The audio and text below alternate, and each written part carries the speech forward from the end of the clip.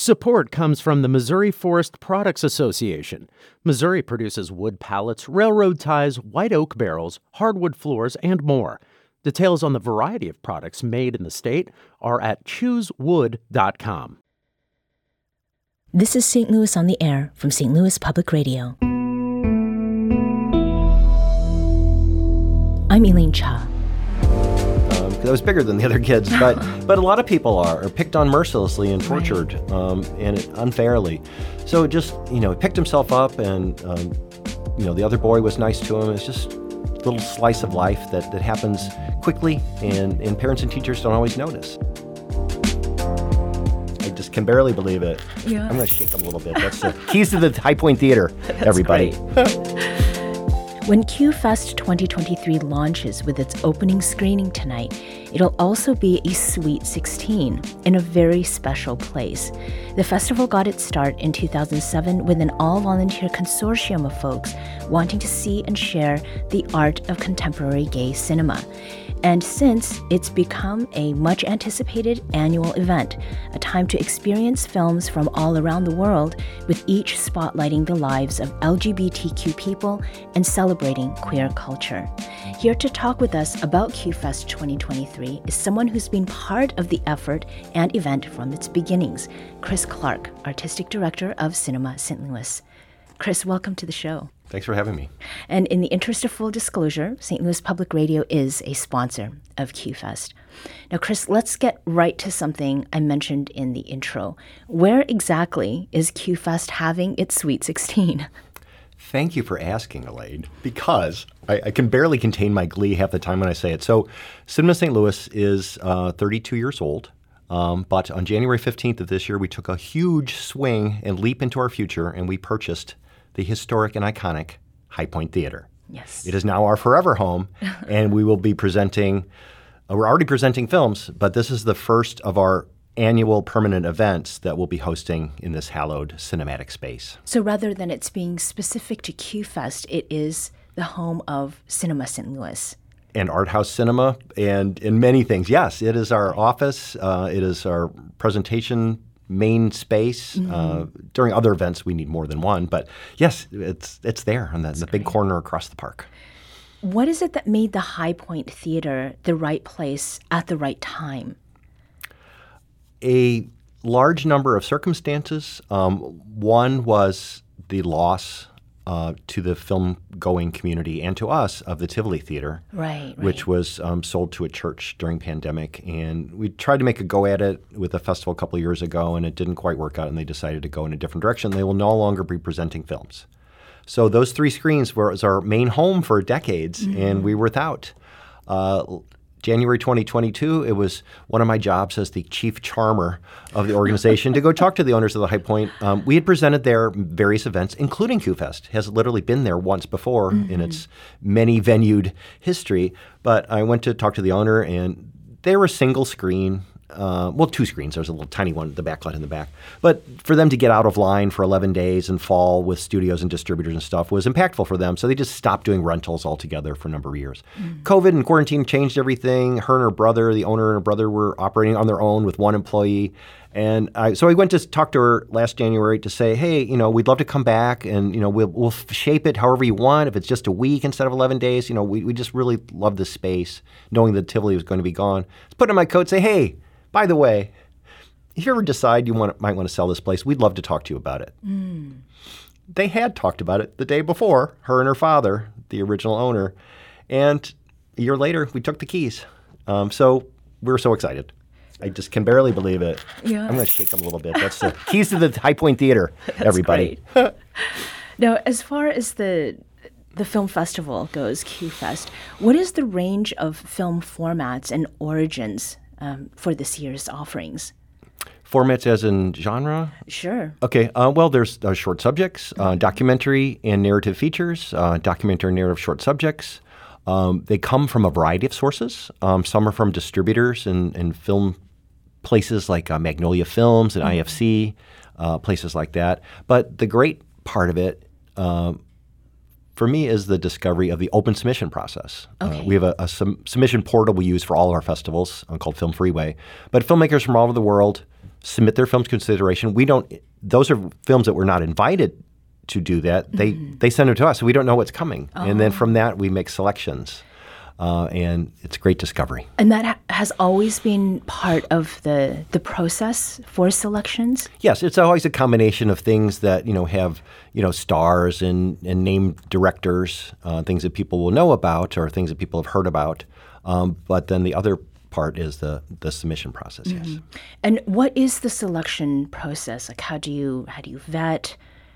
What does it look like? Do you all get together and watch some of these? I have 2 co-programmers, and we take turns kind of, we talk about things in advance, things we'd like to seek out from the greater film world, from studios and distributors and things like that. And then we comb through the submissions and think what would be a great fit, what speaks the language of we want QFest to represent. For example, there was one short film that was beautifully made, a French film about a young boy who was questioning his identity. But in the end, there was some self-mutilation. And it's an important story, but not one that I wanted to share in concert with the other films that are meant to be more empowering than that and more positive. So, and some things are just not very good. Sometimes too. Sometimes they're just plain bad. So do you aim always to present some mix of short films and features? You mentioned documentary. Yes. So that range is very intentional. Yes. And what is the reason for that? These are the queer filmmakers and voices, and some stories are shorter than others. And by doing the short subject, we can include more filmmakers. 6 to 10 filmmakers in a single show. And this is just once a year, so you have to make the most of that time. Yes. Yeah. Does Cinema St. Louis have partnerships with other similar organizations or institutions that make it possible to bring certain films here to St. Louis? Not in that regard exactly, but we do have, for 32 years of operation, we have long-standing reputations and ways we work with different studios and distributors and people and filmmakers who know who we are. So we can get an answer from just about anybody. Might not always be yes, but sure. People know who we are, know who I am, and will listen to our questions. What are you excited about? Let's talk about the films themselves. You're offering a handful of free programs this year, from what I understand. Yes, it's a mission and mandate we started a couple of years ago calling Gay It Forward. Kind of putting a phrase into our own community. But we make a little bit of money from submissions, and I'm pretty good at fundraising for this event, and I have some generous friends and donors who help make it possible. So whenever possible, we want to give something back to the community, make it more accessible to anybody who wants to come. Tickets are $15, and that's not always in everyone's budget. Right. And we just want people to go, especially in our new forever home. But we've always wanted just people to come and see things and experience. And we think that the shorts are a great way to, maximize your exposure to things. When there's, like I said, 6 or 8 or 10 things in it, you get a lot of different stories for a good bang for your buck. When it's only free, and when it's free, it's even better. Right. And now there'll be good popcorn as well. The best popcorn in town. So it is said to me, and I believe it because I taste it every day. Now, there's a youth-focused short that you talked about with our producer, Emily Woodbury.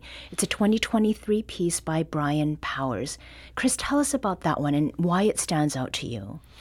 It's about a young teen boy, somewhere between adolescence and teenage years. He's, they're on the playground. Some other kids are bullying him, and they punch him in the face and knock him down. And you don't know exactly why right then, but it's because he's gay. And he runs away, and he meets another boy in his class, and they skip school.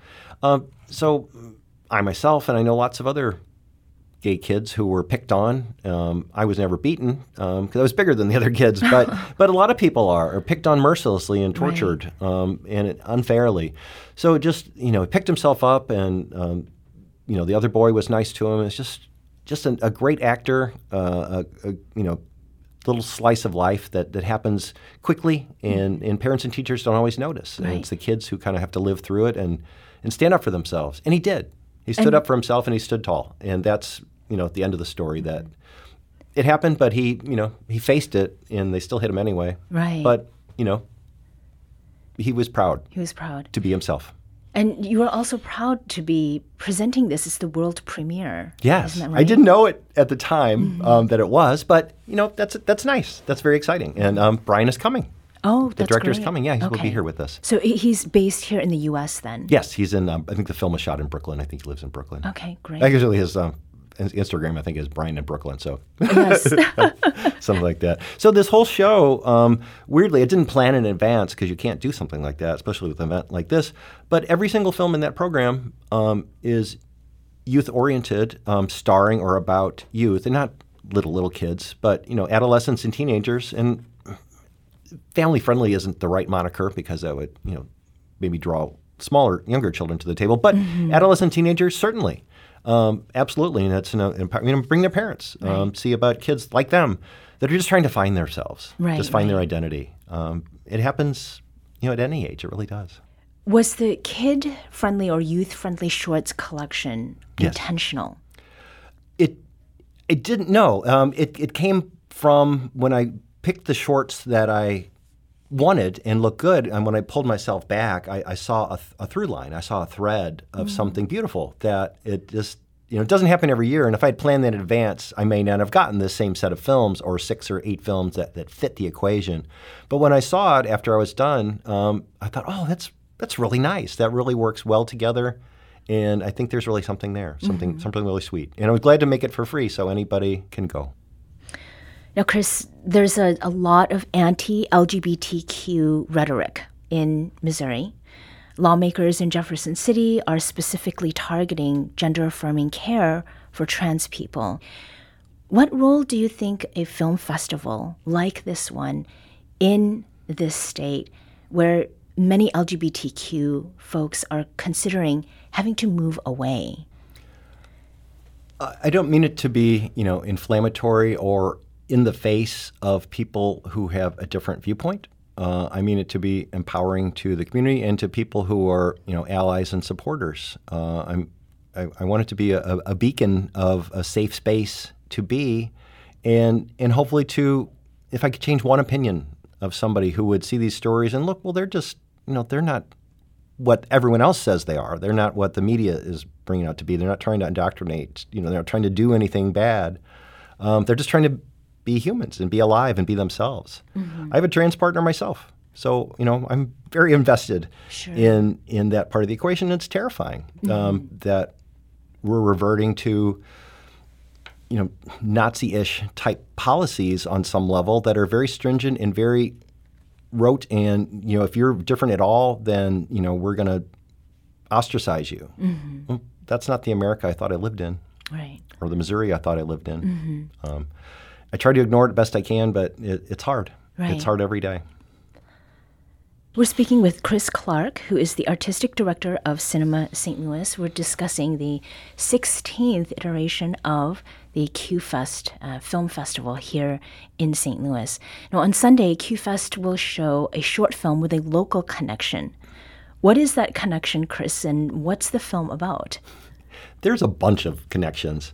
The film is called The Treadmill Switcher, and it's about a person who goes to a gym and they're attracted to another person in the gym, but they have trouble figuring out, is it a weird-shaped boy or is it a young lesbian? They're just not sure. It's very funny. Before I even saw the short, I recognized the image they sent along with it was a former volunteer of Cinema St. Louis and QFest who had helped us out with several events. Great. And then I liked the film very much and invited it. And after that, I realized that the director, I knew the director was from Columbia, Missouri, but I didn't realize she was part of the True False Film Festival in a ragtag cinema, which does very similar things to what we do here. So it was a great surprise, and they're bringing a big gang of people up from Columbia. Dakota lives on the West Coast, but is in Missouri this weekend for a wedding. We'll be there also. So it'll be great fun, a great reunion. Yes, nice to meet all definitely those people. Celebratory. Yes.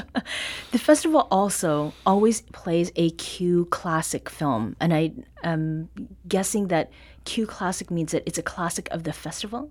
It's a classic of time, of cinematic time. It could be, anywhere from, 40 to 20 to 40 years old. So an older film, and in this case, it's a restoration. It's a 4K restoration of legendary queer director Greg Araki's The Doom Generation, which was a big, wild indie hit at the time, and it'll be great to see it up on the big screen, an eye-popping 4K resolution. Other films over time have been things like The Boys in the Band, Watermelon Woman, things that we think that people would love to see again on the big screen, or for younger audiences who should see it in the first place. Right. Now, we started this conversation by talking about QFest having a permanent home. But do you think, Chris, that over the years, having screenings in different locations in the area was actually beneficial in that it gave people an opportunity to see these films, these works, in various places? Not necessarily. Okay. Some of it was budget, and some of it was what was available during the time, the dates that we had, a lot of different reasons, but a lot of it was financial. But I think in 16 years, I lost count. I think it's been in 7 or 8 different places. And that doesn't really give you, continuity in the right way. Right. If it bounces around, people say, well, it was where is it this year? It was at Tivoli. People think it was always at the Tivoli, but it wasn't. It was at a whole lot of places. Sure. So people get confused, and it's hard to keep it, momentum going. So, buying a place, it usually means putting down roots and often having some visions for growth. So QFest now has this place to show all of its films, and it is because Cinema St. Louis now has this permanent home at Hi-Pointe Theatre. What benefits do you expect to see with QFest specifically happening just in a set place? And what benefits do you think it may have in the years to come? Being in this historic and iconic 100-year-old beloved theater with the greatest popcorn in the state or the country, I can't remember where the list ended, but people love it. So we have people coming that just notice things on the marquee and say, that sounds interesting, I'm going to go. We have neighborhood people that'll walk up and just go because they want something to do on a Friday night, and that's what they do on a Friday night. People that love the theater that may be aware of Cinema St. Louis and the events that we do, but we're more aware of the theater. So we're going to bring in new crowds, new neighborhoods, new attention. And it's the intention of this event. It's not just for the LGBTQ community. Right. It's stories of empowerment for everybody. There's a film with Penelope Cruz on Friday. Well, people like her very much, so Yes, come see an Italian movie with Penelope Cruz. Why don't you? Well, I was thinking that too when you were talking about the film about the boy, which is And What If I Am, Yes. the Brian Powers yes. film, right? Looking forward to seeing how the fest does this year and next year as well. Chris Clark is artistic director at Cinema St. Louis and founding member, quote unquote, of the community consortium that started QFest here in STL. Thanks so much for talking with us. Thanks for having me. This was very exciting. QFest opens tonight with a 7 p.m. screening of the Moroccan film feature, The Blue Kaftan. The festival runs through next Wednesday, May 10th.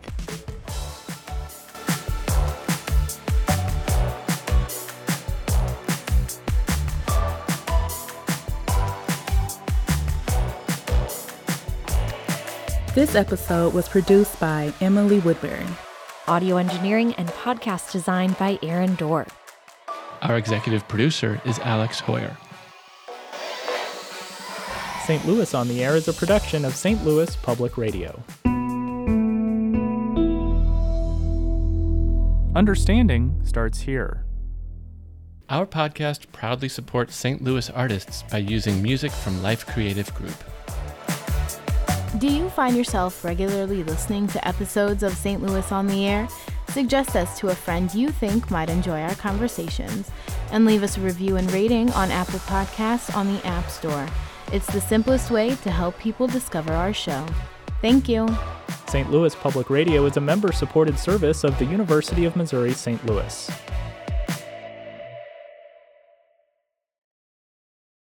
Support comes from Missouri Forest Products Association, committed to sustainable and sound conservation of the state's forests, which support more than 41,000 Missouri jobs, resulting in a $10 billion industry.